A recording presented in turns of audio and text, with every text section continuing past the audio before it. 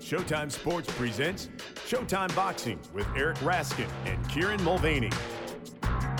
Hello and welcome to another edition of Showtime Boxing with Raskin and Mulvaney. With my co-host Eric Raskin, I'm Kieran Mulvaney, and the Olympic Games are underway, which gives me, and many others, my quadrennial, or quadrennial-ish these days, I guess, opportunity to become briefly and oddly obsessed with sports I would never normally even think about. I remember during the 2012 Games, I was in Alaska, and a friend of mine and I, for some reason, just could not wait for the daily rhythmic gymnastic highlights. Never watched a minute of rhythmic gymnastics since, but there you go.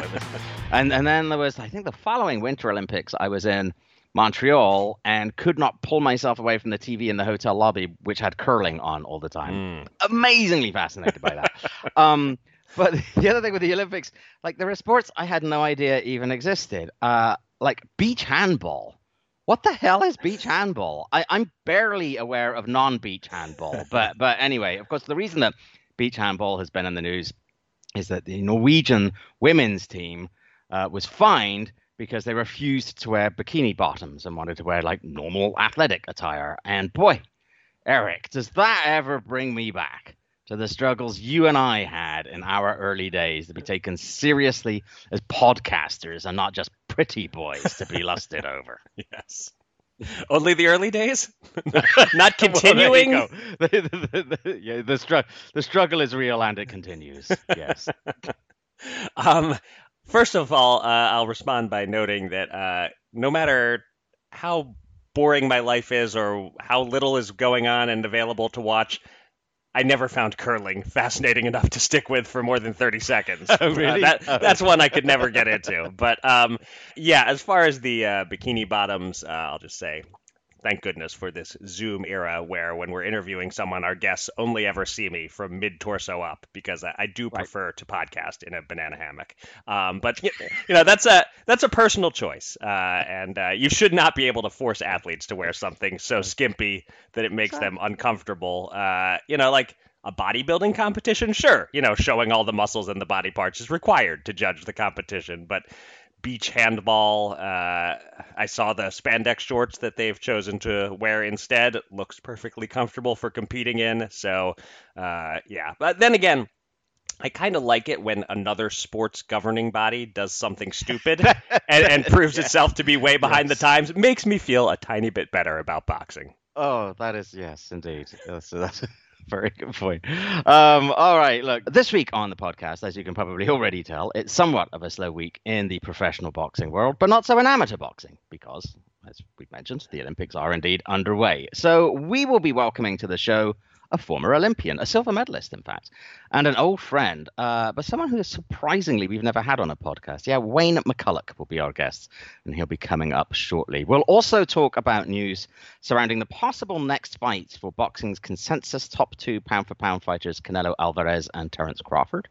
Eric will give me my next top 5 list assignment. But first, coming off a 3-podcast week in which we celebrated the 20th anniversary of ShoBox, let's talk about the 20th anniversary card that took place Friday night in Grand Island, Nebraska, a triple header featuring trademark tough ShoBox matchmaking as all 3 fights went the distance and all 3 were somewhat close competitive bouts. Yeah, exactly how close some of them were is up for debate, and there was one significant judging controversy, which we'll discuss shortly. But first, the super middleweight main event, which I thought the judges nailed, as Isaiah Z-Wop Steen boxed his way to a unanimous decision over Calvin Hot Sauce Henderson by scores of 96-94 and 97-93 twice. Steen, the 24-year-old half-brother of Charles Conwell, remains unbeaten, moving to 16-0 with 12 KOs, while the 31-year-old Henderson falls to 14-1-2 with 10 knockouts.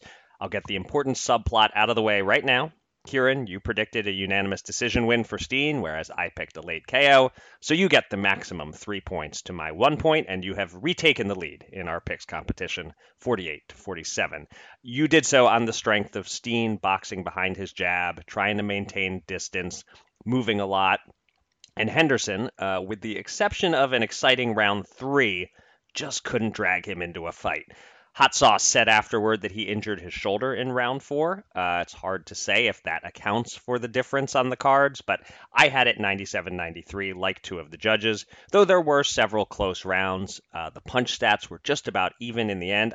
Could have seen a draw here, but in the end, I think the right guy got it. Kieran, how did you score it? And how do you rate Steen as a prospect coming off his first 10-rounder and the stiffest test of his young career?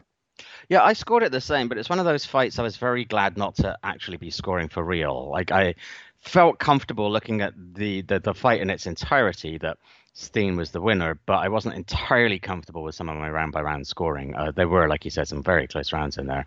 But overall, I like Steen's speed, his movement, the fact he appeared to have a game plan and was able to execute it, whereas, like you said, Henderson just couldn't really get going with his. I guess to a large extent, this is the kind of fight I expected. I mean, I think the one question mark going in was whether Henderson could get his jab going and make that an effective weapon, because so much of his offense, based on what I had seen, the limited amount that I'd seen of him beforehand, seemed to come from that. But in the event, as you alluded to, Steen's was the better jab. I thought he deployed it more judiciously. It made it to the target and back more swiftly, and he used it to set up combinations more effectively. And and look, clearly it isn't going to help if you can't throw your right hand. Like I said, even though Henderson has been generally, from what I've seen, a pretty jab-centric offense, for that to work, your opponent has to at least be thinking about the possibility of some other punches coming his way. So that injury can't possibly have helped him. But this is one of those defeats I thought, after which, Calvin Henderson should not be expected to slink away. This was just one of those fights where you learn. And it's a loss and you come back. I don't know, as we discussed last week, that Calvin Henderson's upside is particularly high, right, but he's clearly capable, and I think he's a good measuring stick, and he will hopefully learn from this. And as for Steen, I liked him. I didn't necessarily love him. Right. I've seen prospects on ShowBox before who have immediately, you and I have come on this podcast afterwards and gone, holy crap, this kid's got some real potential. I didn't feel that from Steen. Do I think he's likely to be on the highlight reel for ShowBox's 40th anniversary? Probably not. But, like you said, it's still early in his professional career. He's still young. He does look technically good and relaxed.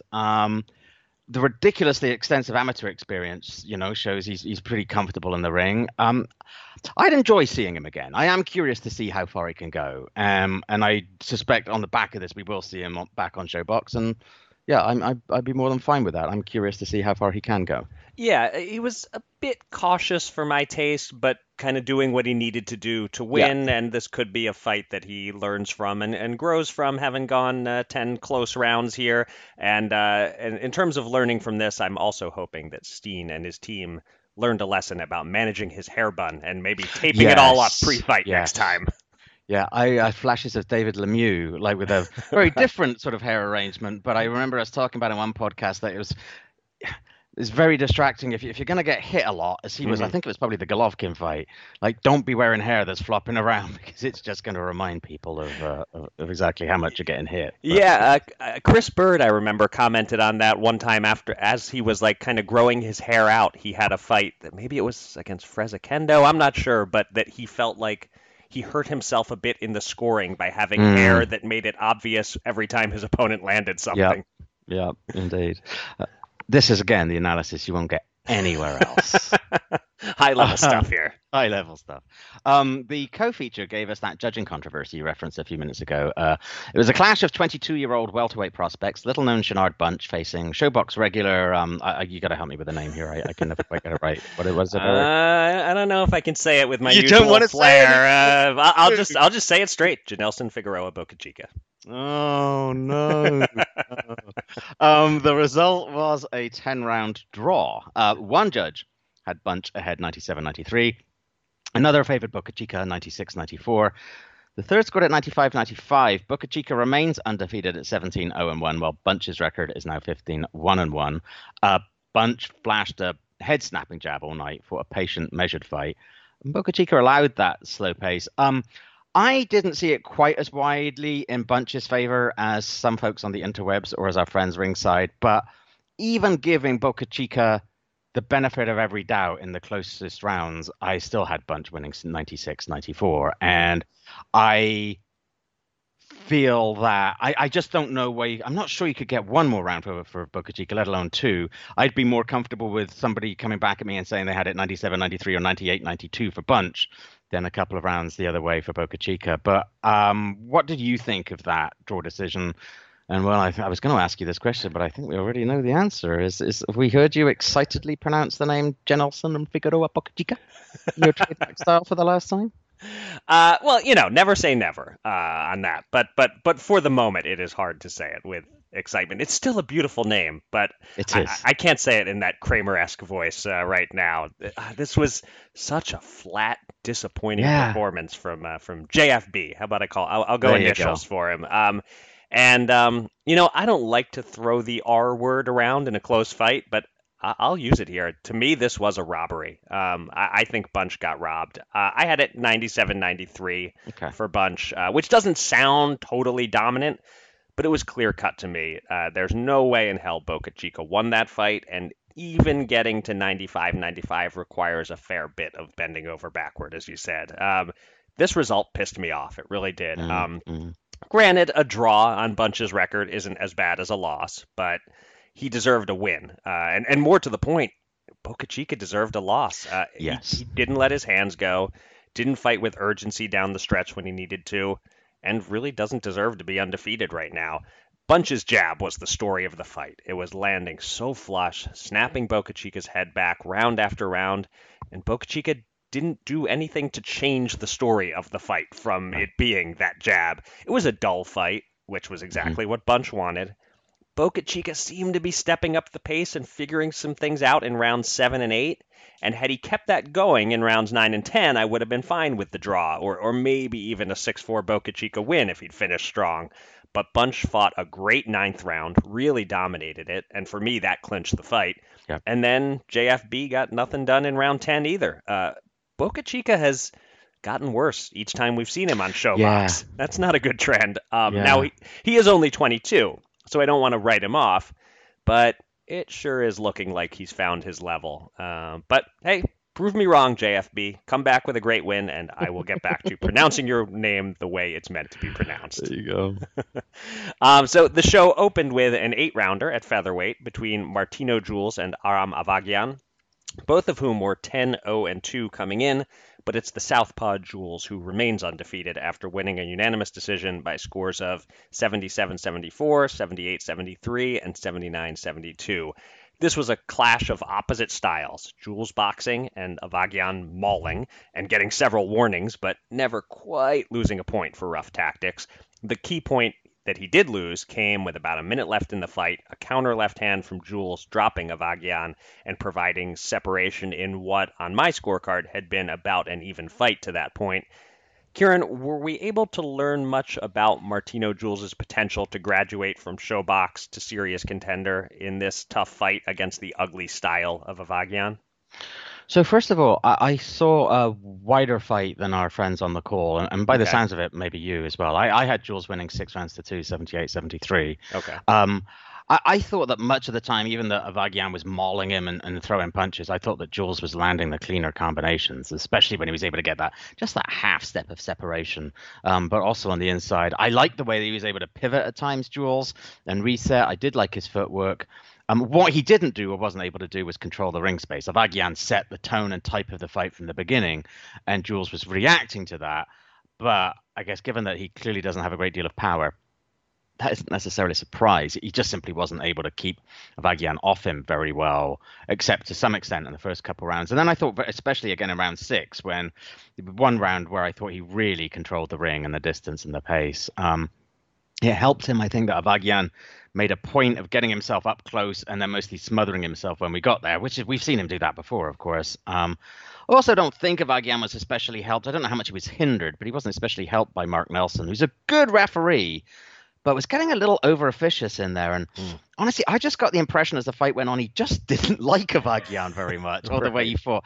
He reminded me on a smaller scale a little bit of when Steve Smoger just took a dislike to Karo Murat when Murat fought Bernard Hopkins. Right. Remember that? And in both cases, the referee's gripes are legitimate, but I don't know. I thought it's a little bit over the top there. Anyway, look, I thought Jules deserved the win, obviously. As for how good he can or will be, can't say. I think Avagian's just an awfully hard opponent to face if you want people to judge you. You know, he's just a pain in the ass of a guy to fight. It's just difficult to get a sense of who somebody is based on them fighting somebody like Avagian.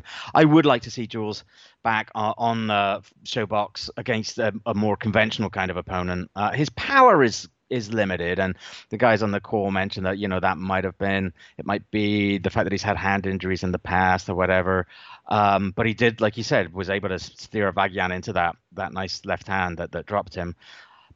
But without some kind of power, I'm not sure if he'll ever truly break through to the top. But he kind of looks like he might be the goods. He kind of carries himself in that kind of way, and I did like the way he moved around the ring. So again, as with our main event, I'll be happy to see him again if Gordon brings him back. Yeah.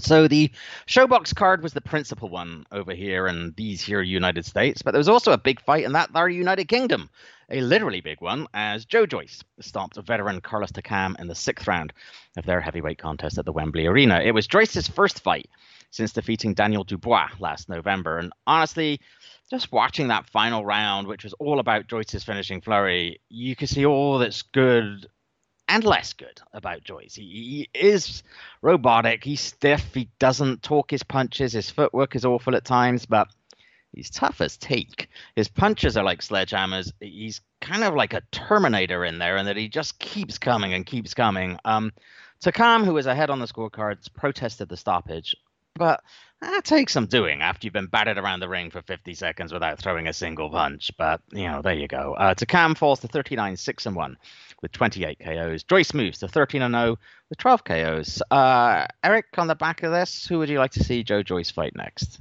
Well, first I'll say I think it's a bit of fake news to say he didn't throw a single punch. I counted 2 that he threw during that whole finishing attack. So there you go. And in terms of the stoppage, certainly you can't scream bad stoppage when a guy takes that many shots and has been wobbled and knocked backward a couple of times. But I will acknowledge that Takam did still seem to have his wits about him, and it's fair to wonder if Joyce was close to punching himself out and what might have happened if the ref had let it go on. But still, again, no real complaints about the stoppage from my end. And you're certainly right that the best and worst of Joyce was all on display in that finish and in this fight. Man, his chin is something else. Yes. If he gets to the top of the heavyweight mountain, it will be his chin that carries him there. So you asked who I would like to see him fight next. Now, Joyce wants the AJ Usyk winner and might end up with an alphabet mandate, but the world wants the winner of that fight to face the winner of Fury Wilder 3, and Joe Joyce shouldn't be the one to hold that up. So I'm looking for someone outside that big 4 for Joyce to fight in the meantime. There are quite a few good options. First off, I'm not opposed to a Daniel Dubois rematch, although I don't see the point in that for Joyce's career progression right now. Probably doesn't make a lot of sense for him. Probably my top choice would be Dillian Whyte. That is just a really good all-British showdown right there. But also, Luis Ortiz could be a good one. Catch Ortiz before he turns 60 next week. Andy Ruiz would be a very interesting test. Good clash of styles there. Otto Wallin, too. That's a good 50-50-ish fight, if you ask me. Yep. The heavyweight division is surprisingly deep right now, with guys right around the level that I think Joe Joyce is on. And I think if he beats any one of those guys that I just named, there's some real clamor for him to be in the mix to face a Fury or a Joshua if they don't get a deal done to face each other. But yeah, ultimately, I will go with Dillian Whyte as my top choice right now. Nice. That would be one hell of a fight. All right. For obvious reasons, the glitz, glamour, and crowds that we normally associate with the event are missing this year. But the Olympic Games, as we've mentioned, are underway in Tokyo. And our guest this week is a man who knows all about them, as he's competed in the Olympics twice, winning a silver medal in Barcelona in 1992. He was born and raised in Belfast, Northern Ireland, at the height of the Troubles, in the shadow of the peace wall that separated Protestant Shankill Road from the Catholic Falls Road. After turning pro under the guidance of the great Eddie Futch, he won a bantamweight world title the hard way by beating Japan's Yasui Yakushiji in Japan. In addition, he's the first boxer I ever interviewed. And much more importantly, He's a fan of Liverpool Football Club. Yes, it's my good friend, Wayne Pocket Rocket McCulloch. Wayne, welcome to the Showtime Boxing Podcast. Thank you very much for inviting me here. So as I mentioned, you were a two-time Olympian. And in 1988, at your first Olympics, I think you were just 18. Yeah. And you had what I've always imagined must be the greatest thrill that an athlete could have. You were the flag bearer for Ireland during the opening ceremony. What was that experience like? Well, first, I was 17 when I qualified for the year, and I just turned 18 come the Olympics. Because the Olympics were like in September, October of that year. I turned 18 in July. But I was the youngest member of the team, and our manager guy said to me, "Would you want to carry the flag?" I'm like, "Yeah." He said, "Look, well, think about it, because where I came from and stuff." He said, "Think about it." I'm like, "Well, there's really nothing to think about, and it's an honor to fight for the country, and to carry the flag is the biggest honor you can get." So I carried it at just 18 years old, walking into the Olympic Stadium in front of 2 billion people around the world. So it was an amazing feeling. It seems like yesterday, it really does. I was about 5'4". I weighed 105 pounds, soaking wet, and I was a kid. Couldn't even grow a hair on my chin. Yeah, you mentioned it, like, he said, think about it because of where you were from. And folks, some people might not know, younger listeners or US listeners, you're from the Shankill Road in Belfast, which was like a really strongly loyalist part of Belfast and Northern Ireland during the Troubles, essentially pro-British. But there you were carrying the flag for Ireland. So I am curious, did you ever get any kind of repercussions or blowback for carrying the Irish flag when you got back home? Never. No, I heard rumblings when I was in Seoul that people give my family hassle, but that was all made up stuff. And then when I went back home, if they had a problem with it, when I got back home, they had a party for me.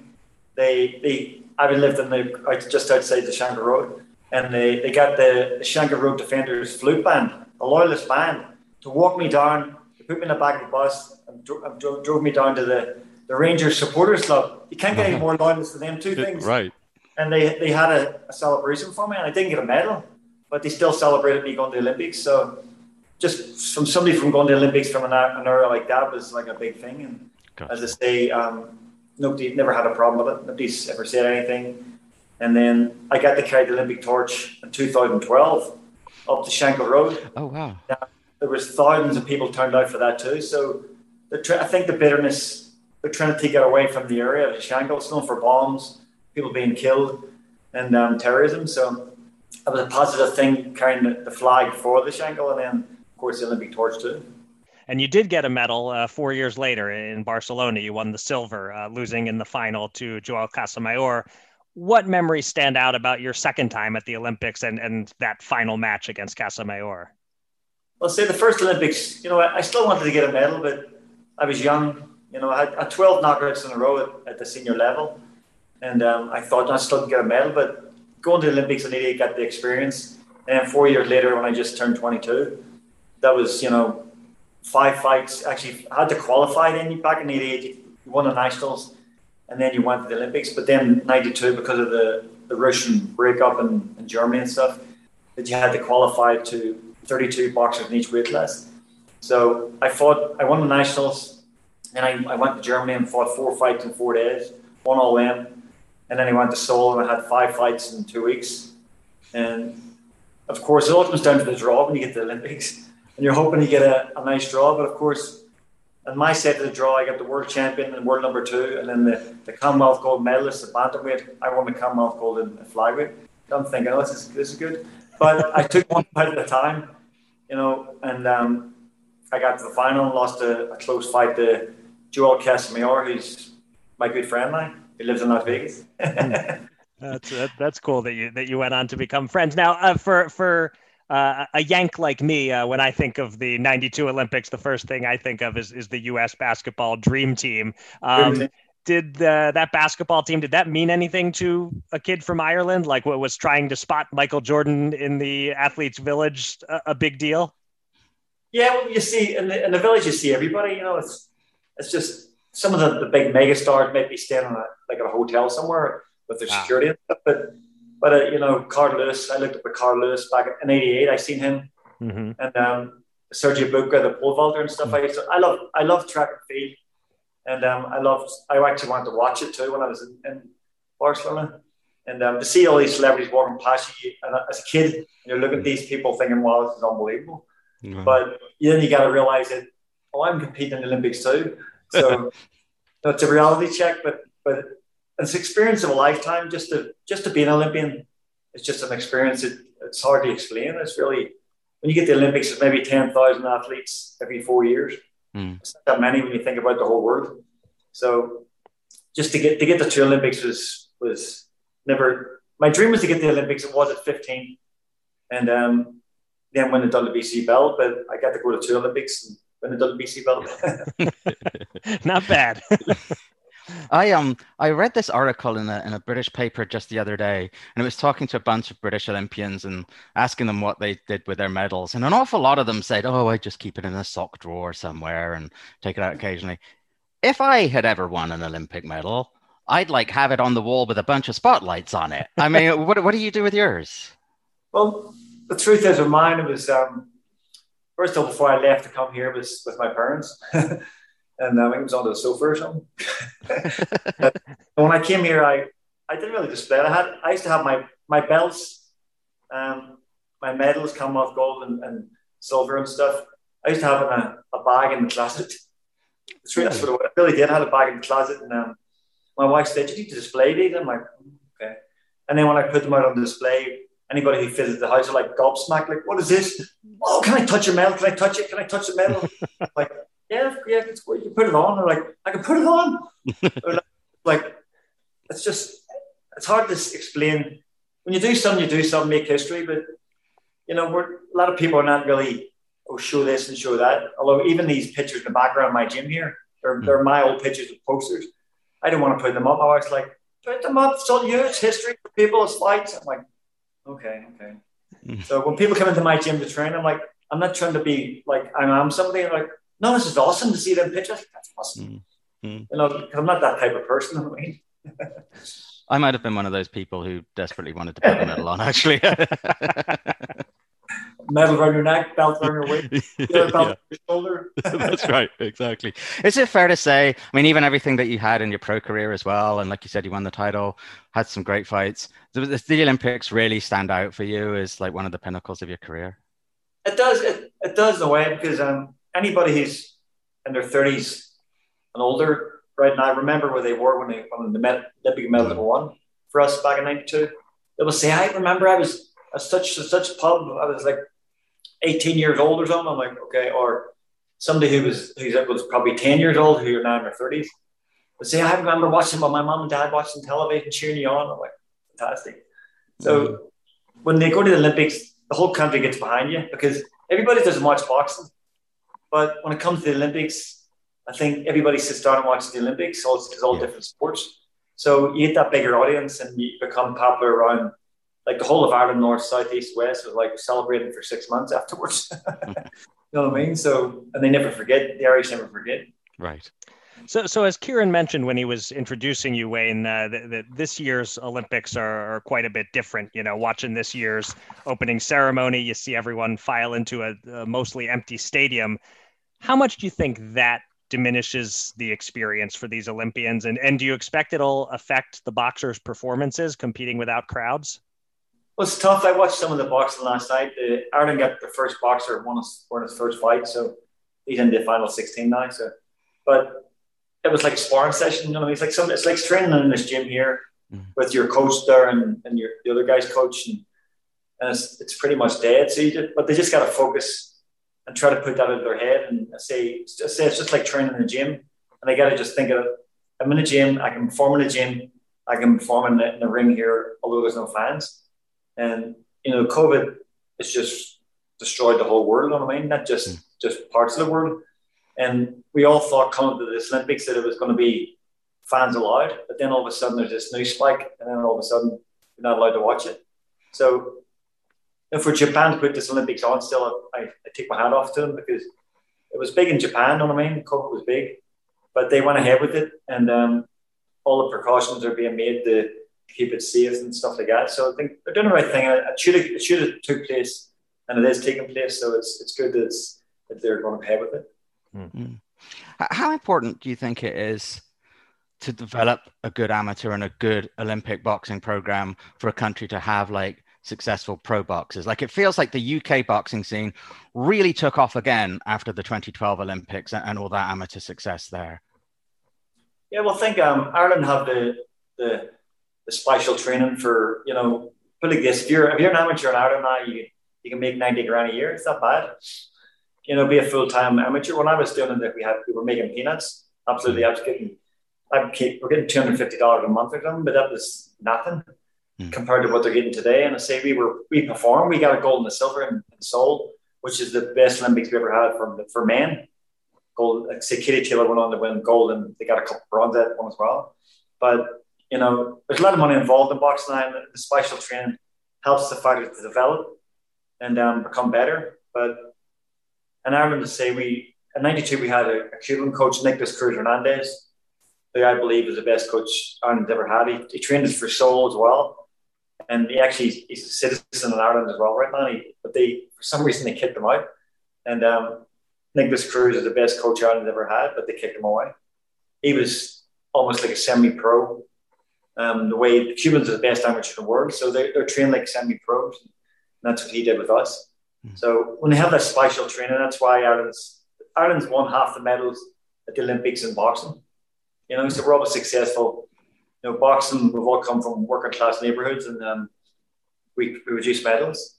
Following on from that, while things are on the uptick with the UK amateur program and pro success that has followed, there's no denying that with each passing Olympics here in America, the boxing team matters less and less. Just being on the team used to guarantee you a push when you turn pro. And if you won a gold medal, you were an instant star when you turned pro. Does it sadden you at all as a boxing fan and former Olympian living in America to see its importance decline in this way? It does, because it's staying in Barcelona. You had, right after my fight took place, Oscar De La Hoya stepped in the ring. Mm-hmm. So he was a golden boy even before he turned pro, because I fought on a European team first in North America in 1990 in Salt Lake City, and Oscar was on the team then. He was like 17, and he was a star then, a future star. And I say they kept him until the Olympics in '92, and he reduced to gold. And you could see the development over the years. But now it's like, even when you were in Barcelona and Seoul, you had all these promoters all around the fighters before they even won medals. I had that in '92. Before I won a medal, I had a promoter, say was interested in signing with them. So you're thinking, even before you won a medal, they're interested. Like, that's something. But that doesn't happen anymore. It's unfortunate, because most Olympic gold medals from the USA, or even silver, once he won silver, like, Roy Jones got robbed, of course, in Seoul. I was there when he got robbed. Virgil Hill won a silver medal. Riddick Bowe won a silver medal, and they all became world champions. Michael Carbajal, who was sold an 88 my weight class, he won a silver medal, and he became a world champion. So there's success for the silver and gold medalists going on to become world champions. Even Chris Bird, he won silver in '92. Right. And he was a world heavyweight champion. He won a middleweight silver medal, and he became heavyweight. So there's always been success for the boxers from the USA. So I can't understand why it's not the same as what used to be. It's weird. It's weird. Yeah. That's a good answer. It is weird. It has changed a lot. Yeah. Let's talk about what you're up to these days. We recently saw you in the corner of Jason Quigley against Shane Mosley Jr. Who else are you training, and what else are you up to in Vegas these days? Well, the Jason Quigley was a last minute thing the week of the fight, because Andy Lee, his coach, couldn't get out of the country of Ireland because of COVID. And I've known Jason since 2010, so we knew each other. I was in California a few years. We used to have coffee together, and he was going to train with me before he left. But he was homesick. He trained with me for like a week, and then he's like, "I'm homesick, I'm sorry." And I said, "You need to go back home." So he went back home and say he's more comfortable. And then they asked me to work with him the last week and against Shane Mosley Jr. And great fight, close fight. And I was honored to be even asked to be in the corner. And I said to him, I'd love to be part of your team in the future, because most of his fights are going to be here anyway. Right. With Golden Boy. So I think he could train back home and then finish off 4 weeks over here or something. And he's not away from his girlfriend that long, he's not homesick. you know. But Jason's a great guy. I'm say I've got 3 pros at the minute. I train in here, and I have a bunch of amateurs, a bunch of masters, amateurs who are over 35 years old. We're going to have some of them are going to have their first fights in Las Vegas in September, and you can fight in masters in the USA boxing, 35 and older, any age. My oldest is 66. Yeah. Wow. But his guy can fight like crazy, and he's got defense. He's doing this and stuff, and the guy's got more money than us 3 can count. And he's a multi-millionaire, but a great guy, and he's looking forward to his first fight in September. I've got 2 women fighting and 3 guys fighting, all over 35. Wow. Oh. Never too old. Well, you say that, but I don't know. I'm thinking here as you're talking that, Kieran and I, theoretically, we could do it, but no, doesn't. Well, I don't think that's in either of our futures. You guys can come here to Las Vegas and train in this ring right here. If you promise to take it very easy on us, maybe we'll give that a shot. Each other. We'll spar each other. Wayne's concept of going very easy on us is not our concept of going very easy. Probably not. So that's what you're up to at the moment, training all these fighters, pro and amateur. Now, not too long ago, when I was an editor at The Ring, you, Wayne, were one of the writers that I edited. You wrote ringside reports on a lot of the Vegas fights. Yeah. Are you still doing any writing? I love doing the fight reports for Ring, and I was writing for Sky Sports as well. But Ring, they just didn't need me anymore. So I was disappointed because Thomas Heiser, Thomas Heiser? Yeah.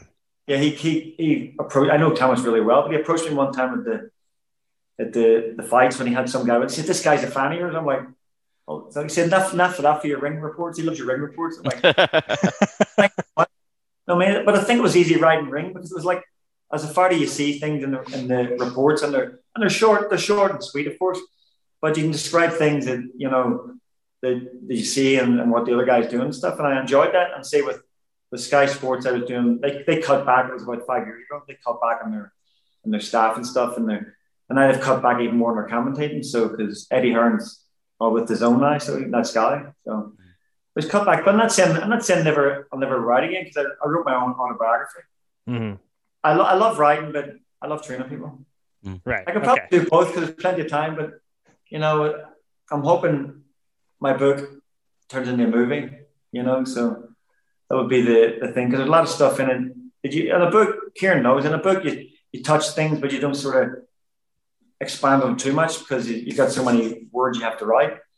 But Kieran knows my background and where I came from, and I've probably told him about certain things that I was not involved in, but could have been involved in Northern Ireland, growing up as a kid, and the terrorism and seeing people being shot or kneecapped and stuff like that. So when you touch on stuff like that and put in a movie, then it could be fantastic. It's almost like when I see the Brad Pitt and Harrison Ford in the Devil's Own movie. Have you ever seen that? Yeah. The Devil's Own started in Belfast, actually, about terrorism, shooting, bum, bum, bum.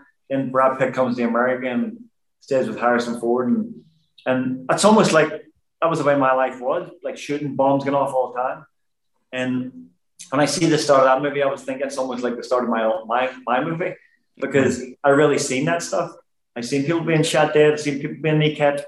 I've seen all the terrorism around my neighborhood, but I stayed away from it, And unfortunately, my friends got involved. But the same, my friends would still talk to me about them back home and take pictures and stuff. So I understand the choice you had back then. You didn't have much of a choice. I had boxing and they had nothing else. Yeah, I mean, you're the great example, aren't you? We often talk about how boxing is a real way out of difficult situations for a lot of kids. I mean, you're a classic example, especially growing up in Shankill, that had you not had boxing, I mean, who knows where things would have ended up, eh? You call me classic. I get it. When Eddie Fudge was my coach as a pro, which was unbelievable. And when they first came to Belfast in '93, that's when it was still, the troubles were still at their high. The British soldiers walking the streets and stuff with their guns, and patrol areas everywhere, getting searched going to the airport. And Eddie was like, "You see my neighborhood?" And he's like, "How do you live here?" I'm like, "What's wrong with it? What's wrong with it?" But your guys, like Phil Torrensnell was he was Eddie's understudy, and they came from like bad areas in LA, and I'm thinking, what's wrong with this area? This is worse than where we came from. I'm like, really?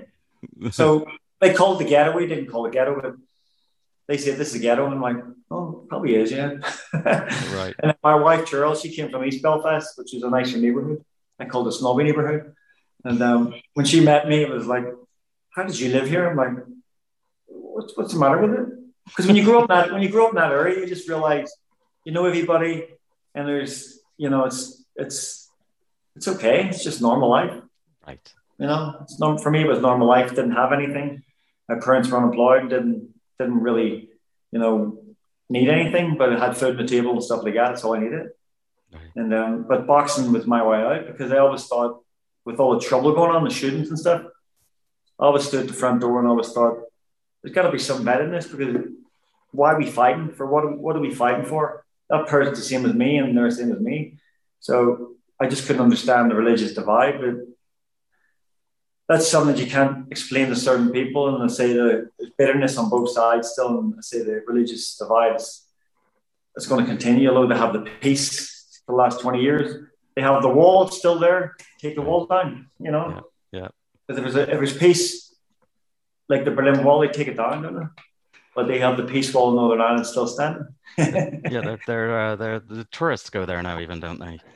Let's actually finish with a couple of questions about your pro career. I think I know the answer to this, but I'm curious what you consider your best win or your best couple wins. Like if somebody said to you, Wayne, I never saw you fight live.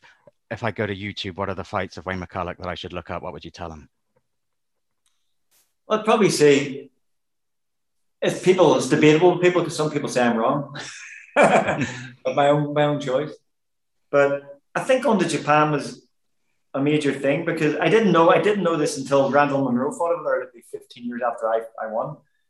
And I didn't know at the time that I was going to be the first ever fighter from Ireland or UK ever to go to Japan and win a world championship, because it was so hard to get the decision.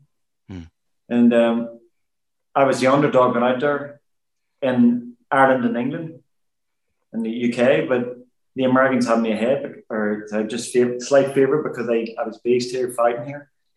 And I go over there and I beat the world champion in his home, just his home country, his home city. And he was making the 5th defense of his belt. And I'd probably say that was probably the greatest win of my career, really, because it was something that I didn't know. I didn't know I was going to make history. I didn't find out until later on. But when I did it, I was so determined to do it. And Eddie had the game plan to do it, and we did it.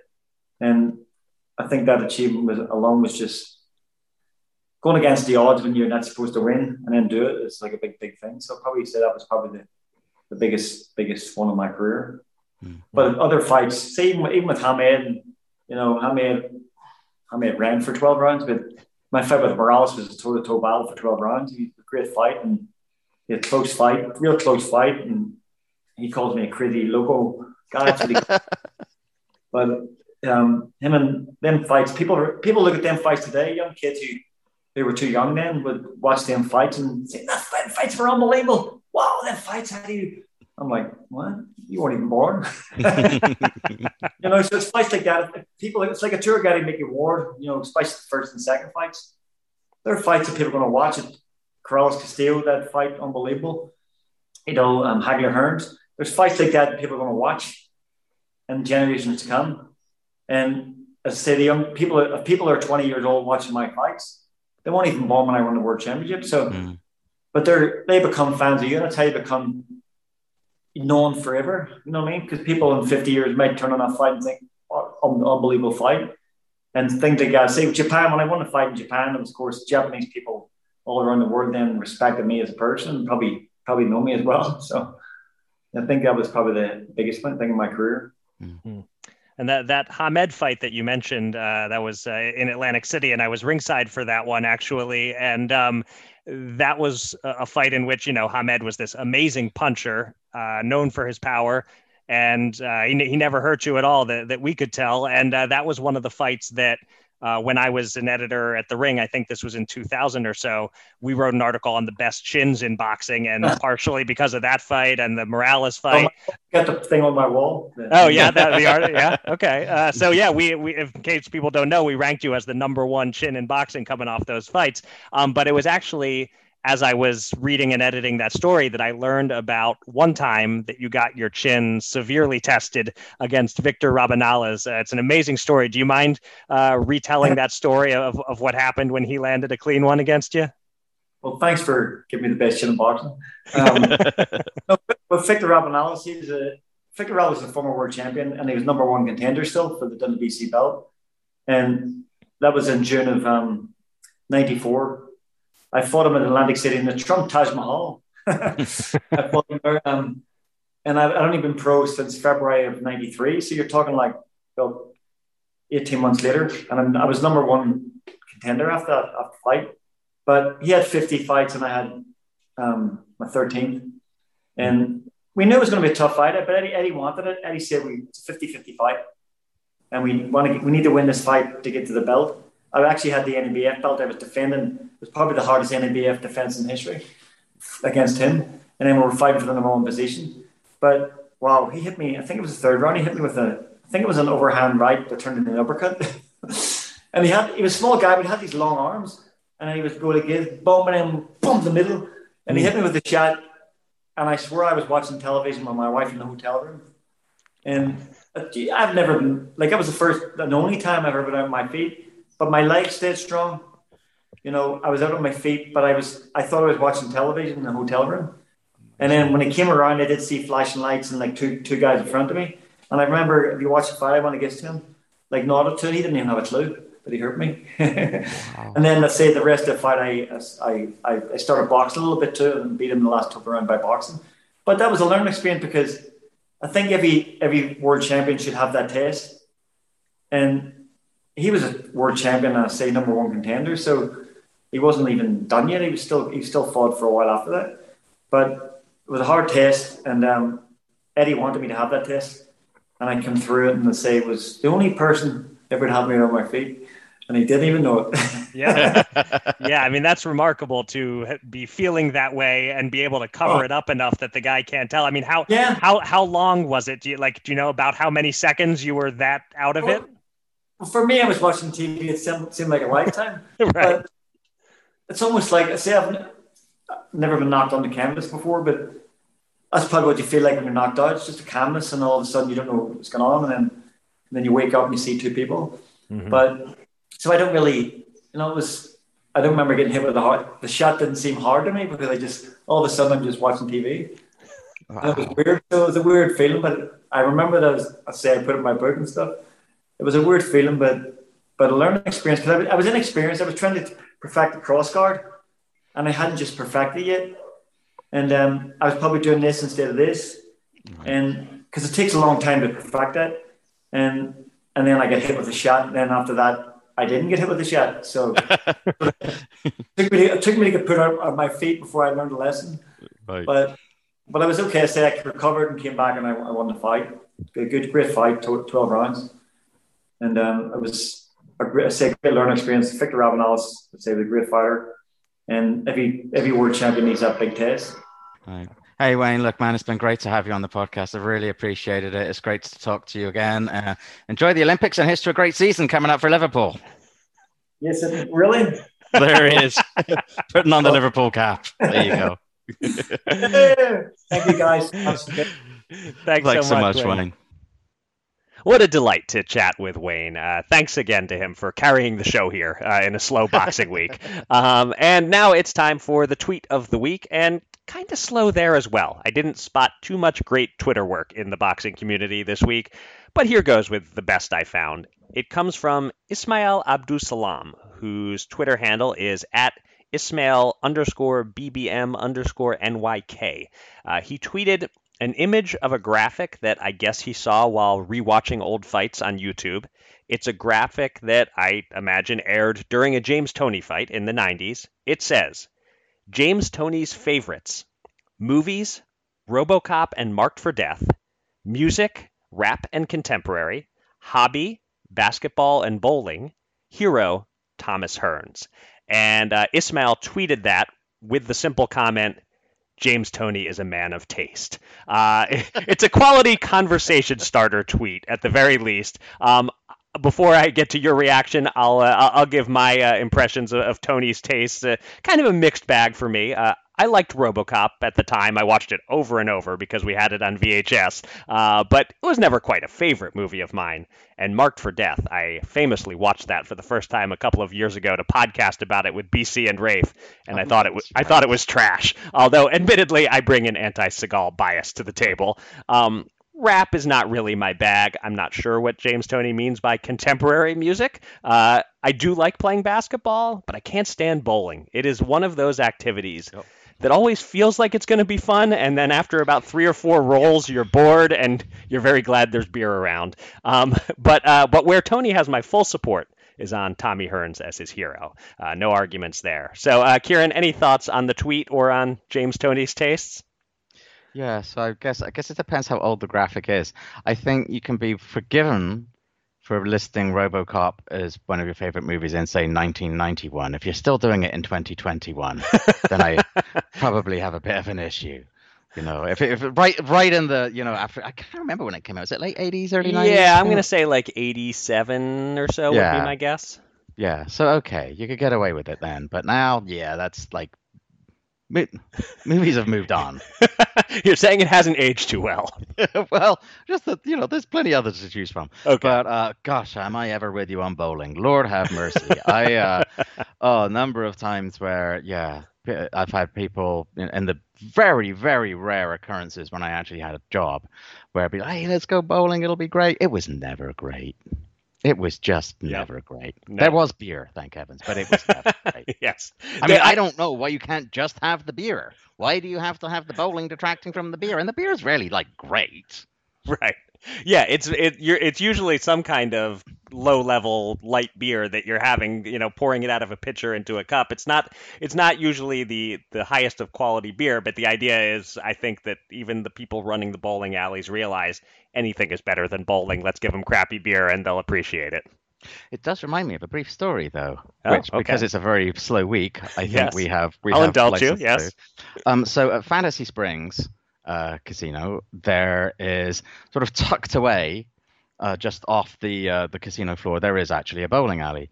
And after some fight, I honestly can't remember which, all the normal bars and whatever in the casino were full, and Ed Mulholland and Kevin Flaherty and Kevin knew the place quite well. He goes, oh, there's a small little bar in the bowling alley. So we go, and we actually managed to find, get a drink there. Anyway, so at some point I'm going to the bathroom because of all the beer. And I come out, and there are these 2 guys there who've been bowling and are wasted, right? Which is the only way you could possibly want to be doing bowling is they're absolutely wasted. Obviously boxing fans. One of them sees me come out of the bathroom. He's like, oh my God, it's you. I gotta take a photograph. Sure, man. Whatever. That's great. And we take a photograph, and his friend's like, "Oh, I gotta take a photograph take a photograph with me." And you take a photograph, and the other guy goes, "Who are you?" Wait, the first guy who spotted you? Guy. Oh, okay, the second guy. All right. Yeah. But I'm sure, the next morning, at least one of the guys was waking up and looking through his phone and going, the hell? The hell is this guy? Why is he in my photographs? This is the level of celebrity that we have achieved. Yes. Just enough that once in a blue moon, someone will recognize you, but not quite know why he recognizes you. Exactly. It's like, hey, it's you, that guy. Yeah, there you go. Yeah. All right. Time for some outside the ring news. And our main event this week combines 2 pieces of developing news surrounding the 2 fighters most experts rank as the top 2 pound for pound in the sport, Canelo Alvarez and Terence Crawford. We've known for a while that Caleb Plant was the top contender for a Canelo fight in September. Mike Coppinger reported last week that according to unnamed sources, the fight is indeed being finalized for September 18th in Las Vegas on Fox pay-per-view, a 1-fight deal for Canelo with PBC that he would be choosing over a proposed fight on DAZN versus Dmitry Bivol. Meanwhile, Crawford, whose quality of opposition of late has been much maligned, was ordered last week by the Alphabet Group, whose welterweight belt he holds, to face mandatory challenger Sean Porter. No update yet on progress toward that fight being made. So, Eric, thoughts on these potential matchups? How stiff are these tests on paper for the pound-for-pounders? Do you expect both fights to happen? And how do you see Canelo Plant doing on pay-per-view? So just a 6-part question. Okay, just 6. Okay. So the part that I'll take first is whether I expect both fights to happen. I do. I hate alphabets. You hate alphabets. It's a shame that it should take an alphabet mandate to get Crawford to fight someone good. But in this case, let's acknowledge it. An alphabet is doing something good for the fans, and both fighters have said they want it. So I would guess the promotional and broadcast issues will get worked out and we will see that fight. And Canelo Plant, in terms of that happening, as weird as it is that a reporter can't get sources on the record to say a fight we all know has been in the works for a while is likely to happen. These sources aren't exactly deep throat here, Right. but I am sure the sources are trustworthy in this case, and it is just about done. Canelo has all sorts of options. I don't think Plant is anyone's absolute number one, but he's in everyone's top 5, I think, for who they'd like to see Canelo face. It's a very, very good fight, along the same lines as Callum Smith and Billy Joe Saunders, a real championship-level fighter who figures to be overmatched against Canelo, but you never know. I would say Canelo and Crawford are similar level favorites in these fights. I'd be about 85% sure that each guy will win, but 15% chance of an upset. That's not nothing. As for the question of how Canelo Plant will do on pay-per-view, Plant is a prop, basically. He's like the guy in the porno. He's there to serve a purpose, but he's not driving the clicks. This is basically the standard question of how many pay-per-views does Canelo sell versus any old challenger at this point in his career, right? Plant is worthy of being on pay-per-view with him. This isn't Avni Yildirim, which you'd have a hard time convincing anyone to pay for, but this isn't Triple G, a guy who has his own fan base and some mainstream appeal. So the question is, how many pay-per-views can Canelo sell versus a good fighter that casual fans don't really know anything about? And I'd say he's probably not breaking 1 million buys, but that he's probably going to come fairly close. If I had to set the line, I'd say something like 800,000 pay-per-views. So I don't know. Is that a good line, or is it a line that you'd have an easy time going over or under when I set that number? I think I might go over just because it's like you said, it has nothing to do with who's on the other side of the equation. And I just think, with Fox getting really behind it, right? It is Canelo. I could see him just getting close to or exceeding 1 million almost against anybody at this point. But I think it would be an interesting one because, yes, I mean, very few people know who Caleb Plant is, but he talks well. He'll do his part in holding up the promotion. I would take the over. Not with extreme confidence, but I would take the over myself. Okay. So not a whole lot on the news undercard this week, so I'll throw in one fight to preview along with the news items. That fight is welterweight prospect Conor Benn meeting gatekeeper Adrian Granados in Brentwood, England, Saturday, with DAZN carrying it. The most noteworthy fight of the weekend ahead, which tells you how slow the schedule is. A major fight that we've discussed a few times is now official. Anthony Joshua meets Alexander Usyk September 25th at Tottenham Hotspur Stadium, as we expected. I hesitate to share this next piece of news, but I guess I have to. Oscar De La Hoya versus Vitor Belfort, taking place September 11th, the same date as a very real and very excellent Showtime fight card headlined by the tremendous Stephen Fulton-Brandon Figueroa matchup we discussed last week with Tom Brown. De La Hoya Belfort is officially a sanctioned boxing match, not an exhibition, although they'll only be fighting 2-minute rounds in this 8-rounder with a weight range, not exactly weight limit, but weight range of 180 pounds plus or minus 5 pounds. So it sounds a lot like an exhibition, but it's not an exhibition. And lastly, 2 pieces of sad news to share, 2 deaths in the boxing community. Former super middleweight title challenger Andre Taisei of South Africa died of COVID-19 at the far too young age of 52. And Australian promoter Bill Tracy died at age 74 after what was termed a long illness. Tracy promoted the likes of Daniel Geale, Billy Dibb, and Lovemore Endo. Our condolences to the families of both Taisei and Tracy. Kieran, anything you'd like to comment on among these assorted items? Obviously, to support what you said about Taisei and Tracy, I mean, 52, goodness me, it's like you said, far, far too young. As for the boxing news, the main thing to comment on is Joshua Usyk. We know it's been on the cards a while. It's good to have it confirmed. and we'll talk about it more nearer the time, but I do think this is a really dangerous fight for Joshua. Oddly, even though Joshua is much better than Derek Chisora's size and go for broke, almost like go for it for 3 rounds and then hang on for the rest of the fight kind of fighting style may have proven more difficult and challenging for Usyk in some ways than Joshua, who will attempt more conventionally to box him. So I do think it's a really genuinely very interesting fight. We've talked about it before, that it's one of the things that may yet put the kibosh on Joshua and Fury. But I do note that it is clearly now possible to hold heavyweight title fights involving Anthony Joshua even, in the United Kingdom, in soccer stadiums, in front of very large crowds. So let's not pretend that that's not a factor when and if Joshua and Fury negotiations do resume. So if you're going to take it to certain other countries, just be upfront about the reason why you're taking it to certain other countries. And as for De La Hoya Belfort, I guess we'll cover it during nearer the time. But oof. That's all I've got to say. It's just oof. That should be the tagline on the poster.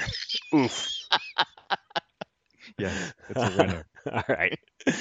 Let's finish the show with your next top 5 list assignment. And we're sticking with the Olympics theme. A fairly straightforward best of list, but it's going to take some thinking, some weighing of factors, etc. I would like you to rank the best U.S. Olympic teams based not on how they fared in the Olympics, but based on how they did collectively as pros. And I'm going to give it a time frame, 1960 to present. So you don't need to do all time and go way, way back. I feel like 1960, when some fella named Cassius Clay won gold in Rome, that was kind of the dawn of the modern Olympic boxing era. Obviously, you're not using the 2020 or 2021, whatever we want to call them, team, since we don't know yet how they've done as pros. And let's cross off the 2016 team also. It's very early in their pro careers. We don't need to project how good Shakur Stevenson and his teammates will be. And they certainly aren't getting near anyone's top 5 based on what they've done so far. So it cuts off with the 2012 team. I'll say that I think the way to do this is to keep the women's team separate. We're just counting the U.S. men's team from each of those years. I will allow the 1980 team to count. They didn't compete in the Olympics, but there was a U.S. team, and we're judging them based on their professional accomplishments. So include 1980 if you like. So that gives you 14 teams to consider from 1960 to 2012. I want you to rank the 5 best. How highly you rank a team that produced one super duper star and not much else versus a team that produced several excellent pro champions, that's up to you. It will take some research just to look up the rosters, but I don't think you'll have to research the fighters much. If there's some dude on the 64 team you've never heard of, chances are he didn't do much as a pro. So there's your assignment. Any questions? No, you actually anticipated the one question that I was going to have, which is like, how, is there a way to weight these teams? So yes, but you did answer that. So yes, so the 1960 team's off to a good start. It is, but my old spoiler. 1984 coming up hard on the rails, I would say, but but there's plenty to look at there. So all right, okay. Yeah, I almost started to say a little something about the 1960 team, but we'll save it for next week. I'll be curious to hear your analysis and your rankings. Okay, that'll be fun. Yeah, we're gonna squeeze the life out of these Olympic Games. May as well. Exactly. There's stopping us from having any pro boxing, but there you go. All right, that will do it for this week's episode of Showtime Boxing with Raskin and Mulvaney, and our big thanks again to Wayne McCulloch for joining us. We don't anticipate a Money Punch podcast this Friday, or indeed any other bonus pods. Yep, that's it. We're back to one pod a week, you poor fellows. So, but you will hear next from us in 1 week, as we then kick off a busy month of August on Showtime. Until then, thank you very much for listening. Be safe, be kind, and be well.